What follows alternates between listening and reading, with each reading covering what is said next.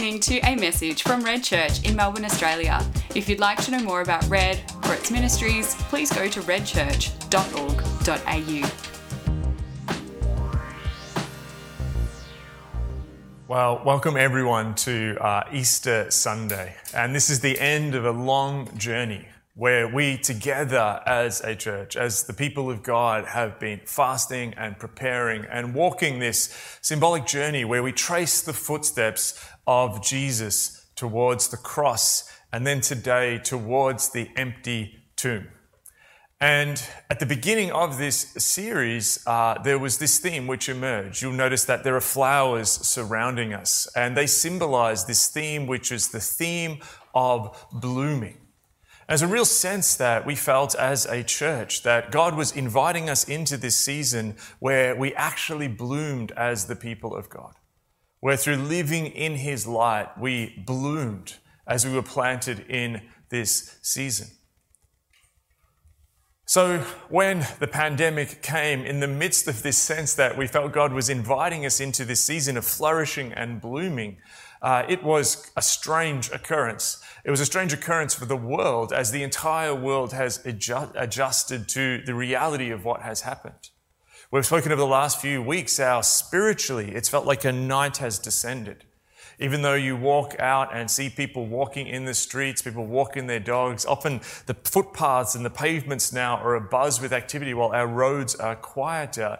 This sense of uncertainty, of a spiritual darkness has come, and almost this sense that as the virus began, the reports that we saw of it starting in China and then seeing images and then the reports as it went to this country and that country, we had this sense of something growing that was ominous. So it's almost like this sense of blooming, which is this growing of good things, began to be challenged by this growing of something insidious and evil.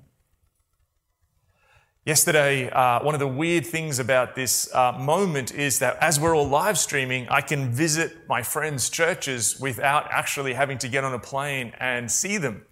And I was watching the service at my friends, a number of friends' church, HTB in London, Holy Trinity, Brompton.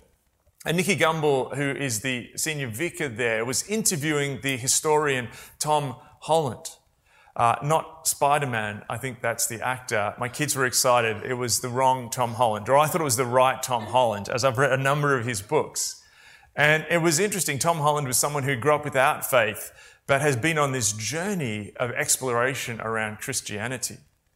And he shared with Nicky Gumbel in this video interview in their Good Friday service this transformative moment for him when he was asked to do a documentary as a historian for the BBC on the Islamic State and travelled to Sinjar, where many Yazidi people were executed by crucifixion by the Islamic State, Daesh. And for him, being in an actual environment where people had literally been crucified, the true horror of this form of execution became very real to him in a way which he'd never really comprehended just reading about it in books. And this idea that God Himself would be crucified and killed in such a way, which is more than just a torturous death, but actually is this horrifying power show where someone oppresses someone, kills them in this very public and humiliating and shameful way, began to change how he saw the whole Christian story. And just a little quote from that interview that he said, speaking of Good Friday, but also this points to Easter Sunday, he said, "The darkness of Good Friday is darker because of the light that is to come, just as the light of Easter Sunday is all the more radiant because of the darkness that has preceded it." Now, often when we do Easter Sunday services, we talk about this in this spiritual sense. But there's a very real reality around us of this COVID-19 pandemic, where there is a darkness that is surrounding this Easter. But as Tom Holland says here, this just makes the light all the more brighter. The heaviness of the night means that Jesus' light stands out with more clarity and power. So let's dive into this story now. And let's walk these final steps of our Lenten journey today. We're going to be reading from Mark, the Gospel of Mark, chapter 8, verses 31 to 33. If you have your Bibles with you. If you don't, they'll appear on the screen. He, that's Jesus, then began to teach them that the Son of Man must suffer many things and be rejected by the elders, the chief priests, and the teachers of the law, and that he must be killed after 3 days to rise again. He spoke plainly about this, and Peter, who was one of his key disciples, took him aside and began to rebuke him. But when Jesus turned and looked at his disciples, he rebuked Peter. "Get behind me, Satan," he said. "You do not have in mind the concerns of God, but merely human concerns." This is one of those passages that happens just before Jesus is heading to his death. And Peter, who is one of the disciples that is at the forefront of almost representing the disciples, is someone we often identify with. Peter is flailing sometimes. He flounders. He makes mistakes. Thus, I think he's a naturally identifiable person. Some of the things that he gets wrong is stuff that we would get wrong in that situation. And so we tend to identify with Peter, and then when we get to this passage, it feels like this really heavy call from Jesus for Jesus to actually use the name Satan to address his friend, the person upon whom he said he would build his church. But what's really interesting is the whole passage is reframed when instead of looking at this through the perspective of Peter, we looked at this passage through the perspective of Jesus. For Jesus is the ideal human to whom we are to look to understand and what it is to be a flourishing human. Jesus' life shows us what it is to say yes to God with the whole of one's life, to live as a flourishing human who yet continually says yes to God. And so when we look at this through Jesus' perspective, we see someone who is a mission before him given by God to defeat death on the cross, who's heading towards there, yet feeling all the emotions of a human being, the fear, the trepidation as he heads towards his fate on the cross. And we realize that this actual moment, when we look at it through Peter's perspective, seems like he's just getting it wrong. But from Jesus' perspective, this is a repeat of something that has happened before. We read of this happening before, the echoes of this happening before, in Matthew chapter 4, verses 8 to 10, which reads, "The devil takes Jesus to a very high mountain and shows him all the kingdoms of the world in their splendor. He says to him, 'All of this I will give you if you bow down and worship me.' And Jesus in verse 10 says to him, 'Away from me, Satan, for it's written, worship the Lord your God and serve him only.'" Jesus recognized Satan's voice at the wilderness at the beginning of his ministry. And he recognizes it here through Peter's voice. It's the voice of a concern and perspective that doesn't come from God, but comes from the kingdom of the world. And the world here doesn't mean the earth, but rather all that is in the earth in us which resists God. The world is that which greets the invitation of God to flourish through him, to say yes to him. And it greets that yes from God with a no, choosing to have our own perspective. And even Peter, the rock upon which Jesus says the church will be built, stepping into his own human perspective here by saying no to God's way, wraps himself unknowingly in a satanic cloak. This is not the only time this story has been repeated in the Bible. It's a recurring theme throughout Scripture. The participants change, but humans meeting God in high places, garden settings, at moments of crisis and high drama. And humans fail the test, falling into a temptation and reject God's invitation, say no to his yes.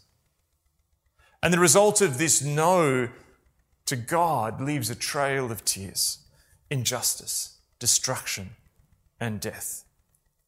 And these repeating scenes of saying no to God's yes begin their journey in the Garden of Eden, where humans flourish with God in an Edenic paradise setting.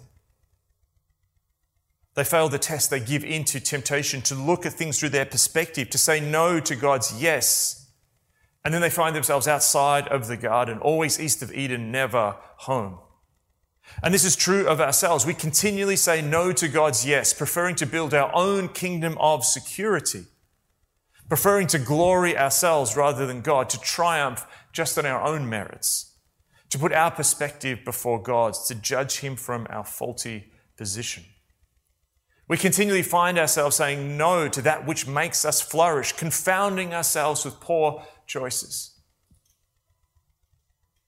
We continually are amazed at our ability to undermine others, to pull the rug out from ourselves, to say no to the most fruitful yeses that come before us. And these no's create a spiritual night in the world that comes from humans operating in their own strength, viewing reality through their own reality, which fails and falls. This is why Jesus says to the disciples in Matthew 26, verse 31, "This very night you will fall away on account of me." But here we see the work of Jesus in clear perspective. Humanity has said no to God, but Jesus comes and Jesus lives a life of yeses to God. In the garden before the night of his death, Jesus, fully God but also fully human, weeps, sorrowful to the point of death, struggles with what is before him, yet walks forward with obedience, saying in Mark 14, verse 36, "Not what I will, but what you will, God." In the darkest of night, in the deepest of pain, in the most deathly of valleys, Jesus in human form says yes to God. Why? Because we can't. When we left the garden, when we left God's presence, when we left his flourishing, there's no way we can get back under our own strength.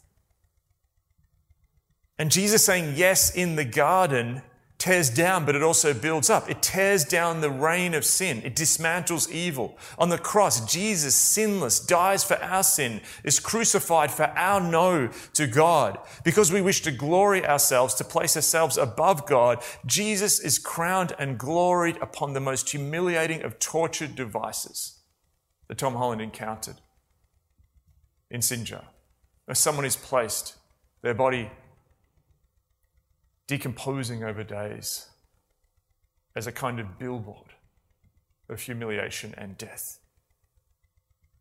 And so in Mark 15, verses 33 to 34, it reads, "At noon, darkness came over the whole land, a night, until 3 in the afternoon. And at 3 in the afternoon, Jesus cries out in a loud voice, 'Eli, Eli, lema sabachthani,' which means, my God, why have you forsaken me?" Upon the cross, Jesus takes the no that humanity deserves for rejecting God. He experiences the full horror, not just of an agonizing humility and shameful death, but of spiritual exclusion from the Father's presence. He is cut off from God so that you and I don't have to be. And we see that this is God's move into history. Humanity has said no to God. And so Jesus comes to earth to show us how to live a life of yes to God. And on the cross, that night before in the garden, he says yes to God, to walk in God's way. And on the cross, he then experiences the no of God, which we deserved, but which we don't have to take upon us because God in Jesus has taken that upon the cross. And so therefore, Easter Sunday, we have to walk through the cross to get to the yes on the other side, the yes that comes from the empty tomb. And that's what this day is about. Stepping into God's yes for us. Jesus' death opens the way back to flourishing, back to the garden, back to a yes to God, to life in the Spirit, back to flourishing, to blooming, to being fruitful. Blooming is the process where a plant flowers in this most beautiful of creations and seeds the world with potential and new life and blessing and wonder. And so all of those images hover around the Easter Sunday story as Jesus, like a seed, is planted in the ground. Quiet. Easter Saturday is a time of silence where nothing happens. Traditionally, in many churches, the church is empty of decorations. The altar is bare. Nothing happens because that seed is in the ground. But on Easter Sunday, that seed then bursts out of the ground in a new flourishing. Let's read from Luke's Gospel, chapter 24, begin at 1. On the first day of the week, very early in the morning, the women took the spices they had prepared and went to the tomb. They found the stone rolled away from the tomb, but when they entered, they did not find the body of the Lord Jesus. While they were wondering about this, suddenly 2 men in clothes that gleamed like lightning stood beside them. In the fright, the women bowed down with their faces to the ground, but the men said to them, "Why do you look for the living among the dead? He is not here. He is risen. Remember how he told you while he was still with you in Galilee, the Son of Man must be delivered over to the hands of sinners, be crucified, and on the 3rd day rise again." Then they remembered his word. When they came back from the tomb, they told all of these things to the 11 and to all the others. It was Mary Magdalene, Joanna, Mary, mother of James, and others who told this to the apostles. But they did not believe the women. Why did they believe the women? Because they're still operating from the previous era. But something has changed in the world. The women are the first witnesses to this birth out of the ground. Peter, verse 12, however, got up and ran to the tomb. Bending over, he sees the strips of linen lying by themselves, and he went away, wondering to himself what had happened. What had happened was that God had said yes to Peter, despite Peter saying no to Jesus. Peter saying no when Jesus called him the Satan. Peter saying no when, during the trial, Peter betrays Jesus to witnesses. And Jesus had defeated sin, our great no to God, and he's risen from the tomb. Jesus had said yes to us, and this changes everything. When the disciples see the risen Jesus upon the beach, Peter plunges into the water to run towards Jesus. He who was called Satan by Jesus is told by the risen Jesus to feed his sheep. Instead of running away now, as he did when he denied Jesus, he now runs towards him. And Jesus has an invitation for him. Feed my sheep. He's given Peter the yes. Now Peter must give the yes to others so that we may flourish, live according to God's will, be light in a dark world. So at this moment, when a darkness seemingly has descended, when we're celebrating on a day when many people in the world are trembling and afraid, unsure of the future, feeling fragile medically, feeling worried economically, concerned about job security, concerned about being socially isolated. In the midst of this is the kind of moment that the resurrection and the cross speaks a language that can only be understood by those who say yes to God. So 3 things I just wanted to just leave with you. How do we bloom in a time like this? What does the resurrection tell us? The first one is this. This heavenly yes is a seed from God out of which flourishing and blooming flows. Today celebrates Resurrection Sunday. The power that raised Jesus from the dead is available to you. This is God's great yes to you. It's a seed and it's built for flourishing and blooming and fruitfulness. The second point is the invitation to receive this yes from God. He loves you. That's what this day means. Even when you said no to Him, even when we rejected Him, even when we chose our perspective, our failings, our fallings, He still loves us. He is for you. He wants nothing more than to be in relationship with you. Say yes to God's invitation to be His beloved and come away with Him, to bloom in His love.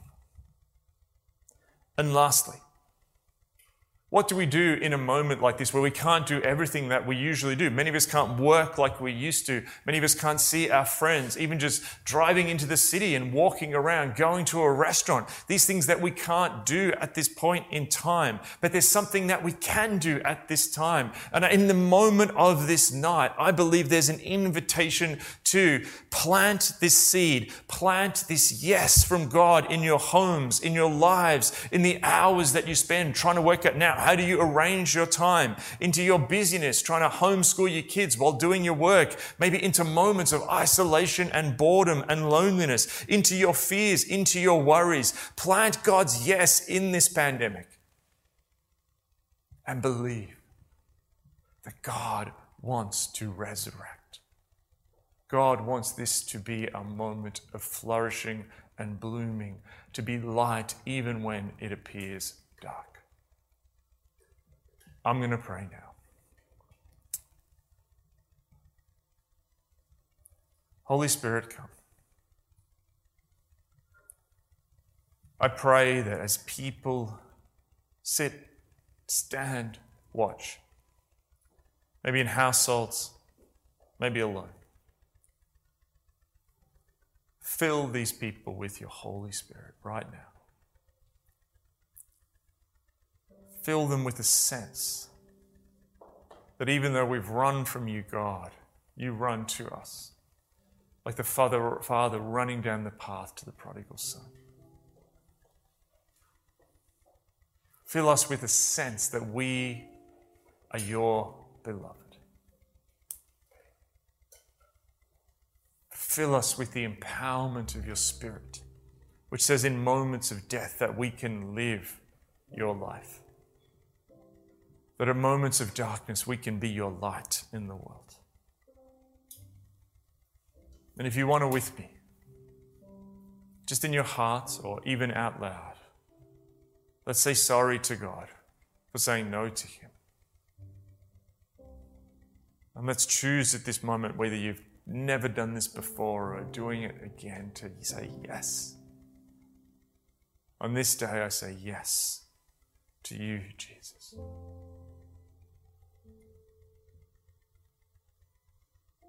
We say yes to your blooming, to the life of flourishing which you put before us. We say yes to the seeds that you want to plant at this moment as we stop, as we retreat into our homes. Plant seeds in our lives, in our relationships, in our trust. Turn fear into faith. Worry into courage. Loneliness into communion with you. Holy Spirit, fill us at this moment.